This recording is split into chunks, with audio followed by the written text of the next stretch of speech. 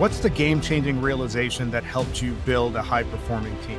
That question is at the center of every episode of the HR Impact Show.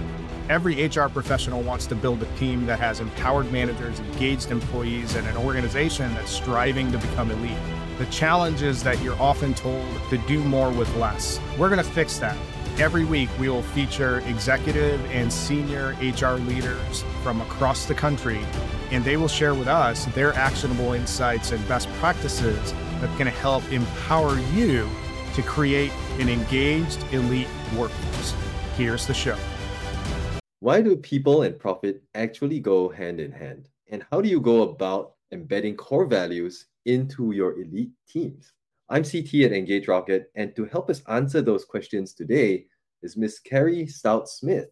Carrie is the General Manager and Chief Operating Officer of Cache Creek Casino Resort. She has extensive experience in marketing and casino operations, and it's a real pleasure to have her here in the studio with us today. Welcome, Carrie. Hi, CT. Thanks so much for having me. So, Carrie, tell us a little bit more about Cache Creek Casino Resort and what you do there. Yeah, thanks. Cache Creek Casino Resort is located in Northern California. We are equidistant between Sacramento and San Francisco, so part of the Greater Bay Area region, and one of the largest properties in California. We have 659 hotel rooms. We have large slot and gaming floor, and we have roughly 2,100 employees currently. So pretty significant operation, and it takes a lot of people to make the profits happen around here. So I'm excited to be talking about this today.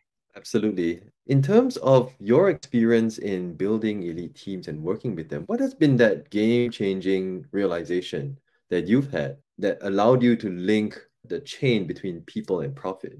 Yeah, I would say my experience really started at the ground floor. I started my career in gaming really not thinking that this was going to be a permanent destination, more that it was going to be a station on my journey. I started as an entry level, line level employee in our guest services department. This is over 25 years ago now.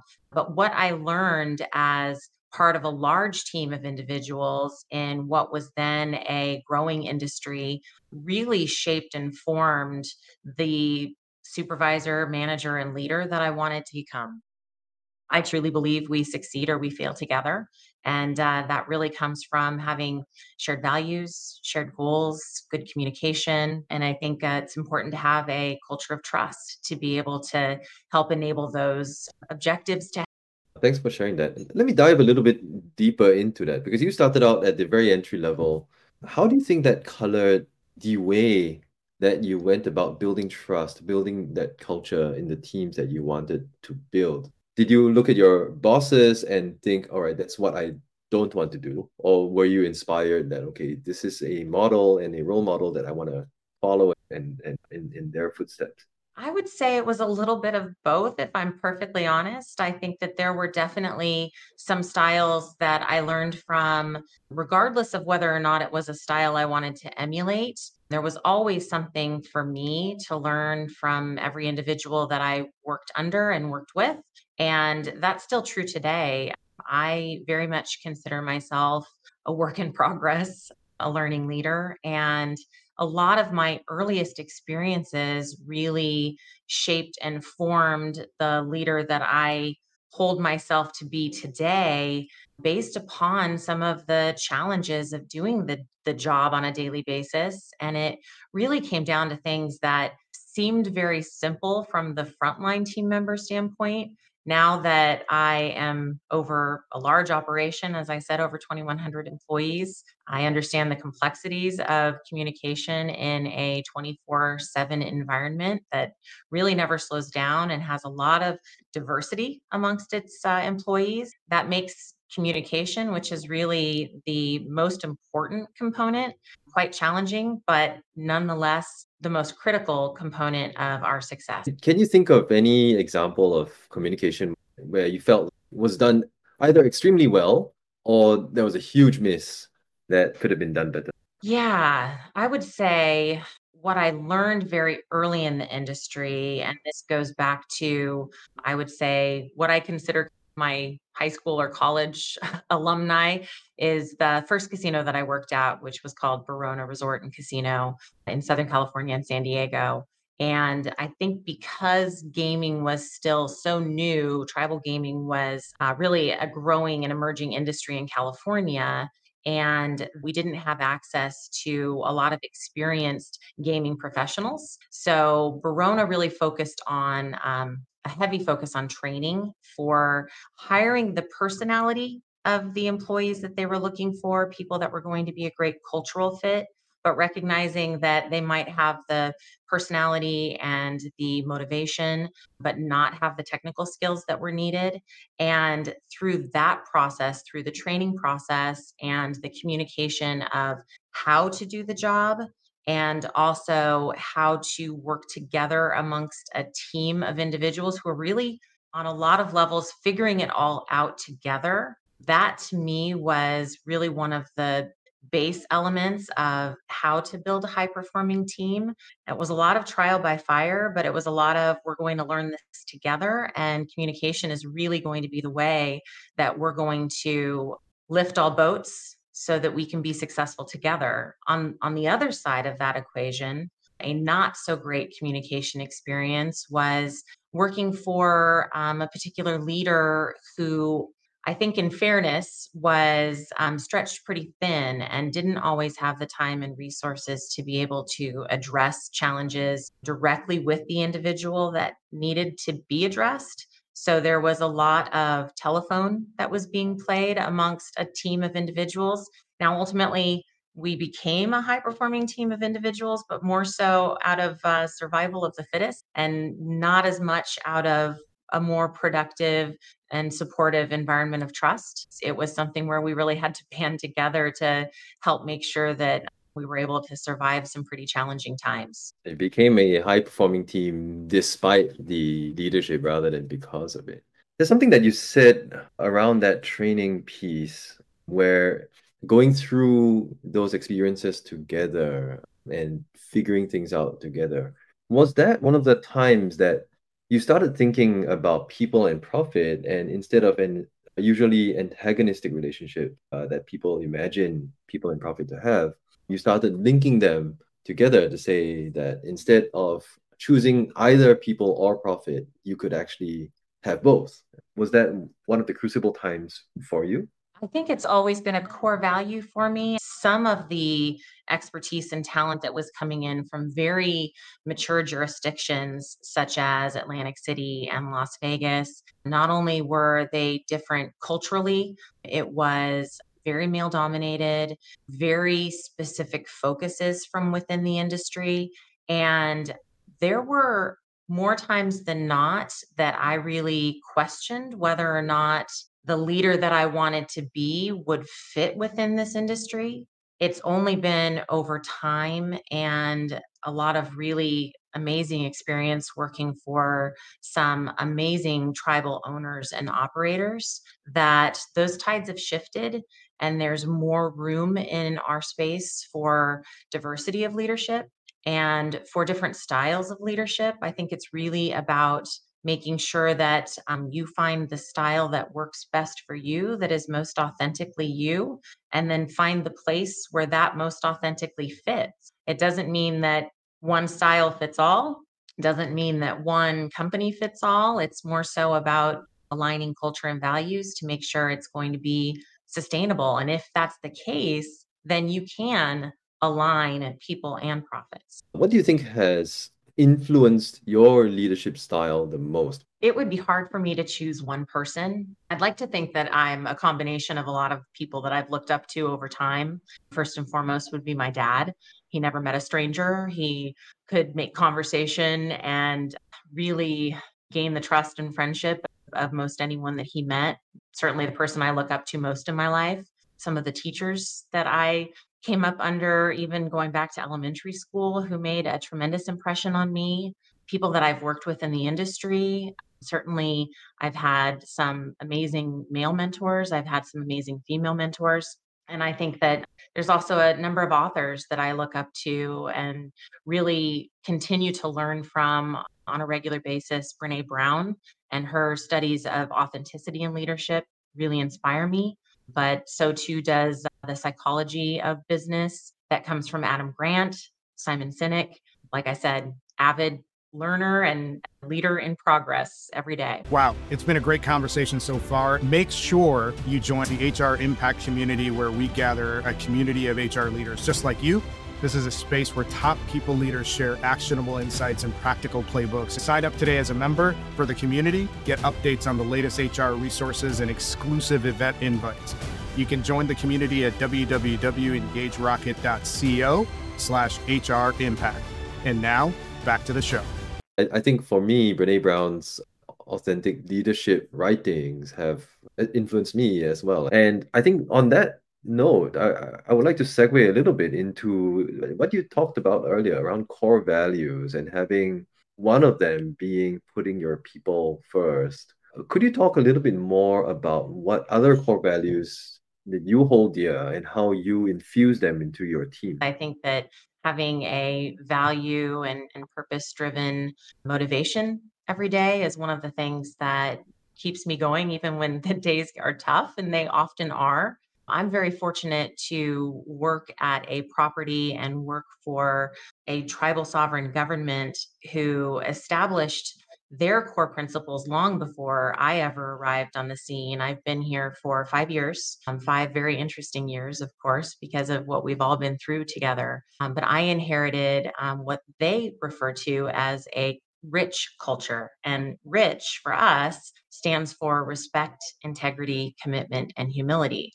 It was actually one of the first interview questions that I received when I was applying for this job. And it really helped convince me that this was a place where I would be really comfortable because it aligned so closely with values that I've long ascribed to.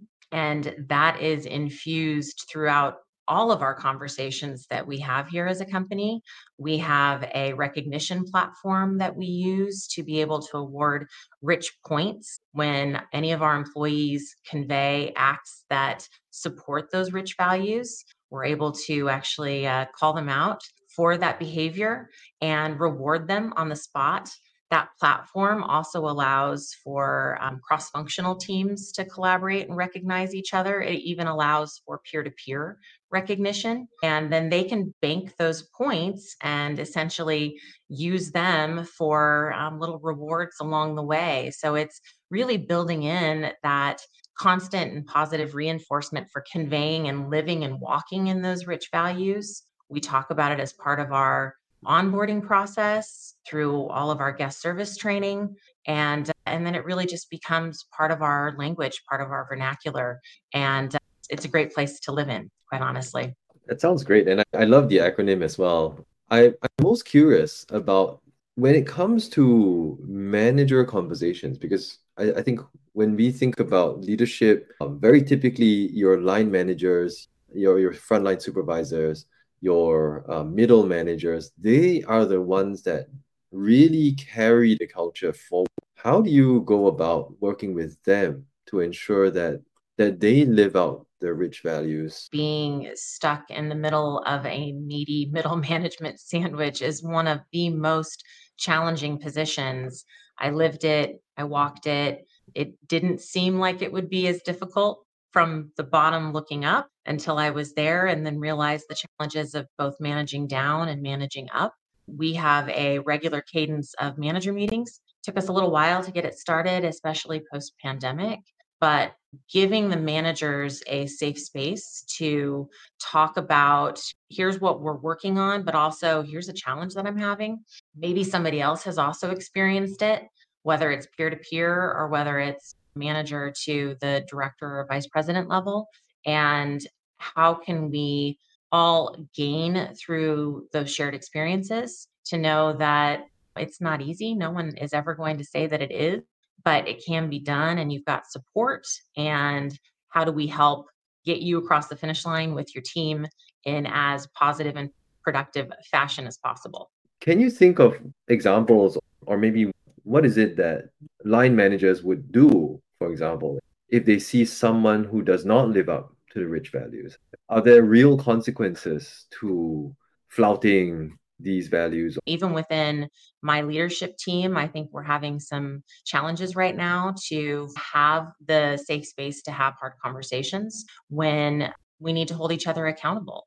And there's no recipe that I've found to any of this yet. I think it's a constant adjustment to each other and to trying to meet people where they are while also holding them accountable for contributing and supporting the team around them. But those usually do come down to some coaching and counseling conversations about I don't feel supported, or I felt I was communicating, but I wasn't getting any follow up from this individual. And then trying to work through together, how do you go back and have that conversation with that person? Because my job as boss is often to play tiebreaker. My job as boss is to help remove obstacles and to keep everyone rowing in the same direction. I can have those conversations, but really, if I go back to that example that I shared from my earliest stages, we build the strongest teams when we're willing to have hard conversations with each other and not through a proxy, right? Not always through the boss or mom or dad stepping in to mediate. And so a lot of it comes back to how do you coach individuals to have those hard conversations, and how do I make sure that I'm holding myself responsible for having those hard conversations when they need to be had as well. I think that's very much the tricky part of leadership. You have to manage all of those different environments. We're running close to the end of time, but perhaps if I were to ask you to say, if you were to meet another GM of a property and had to give this person advice on how to build in core values into their organization in a way that it is authentic, in a way that it is not weaponized as core values can sometimes be. I don't think there's a one size fits all solution for anyone. And I'm a big believer in the experience I've had over 25 years working for a number of different properties. And within that, different tribal owners of each of those properties, and sometimes even one tribe that owns several properties, but even those properties have slightly different personalities and cultures.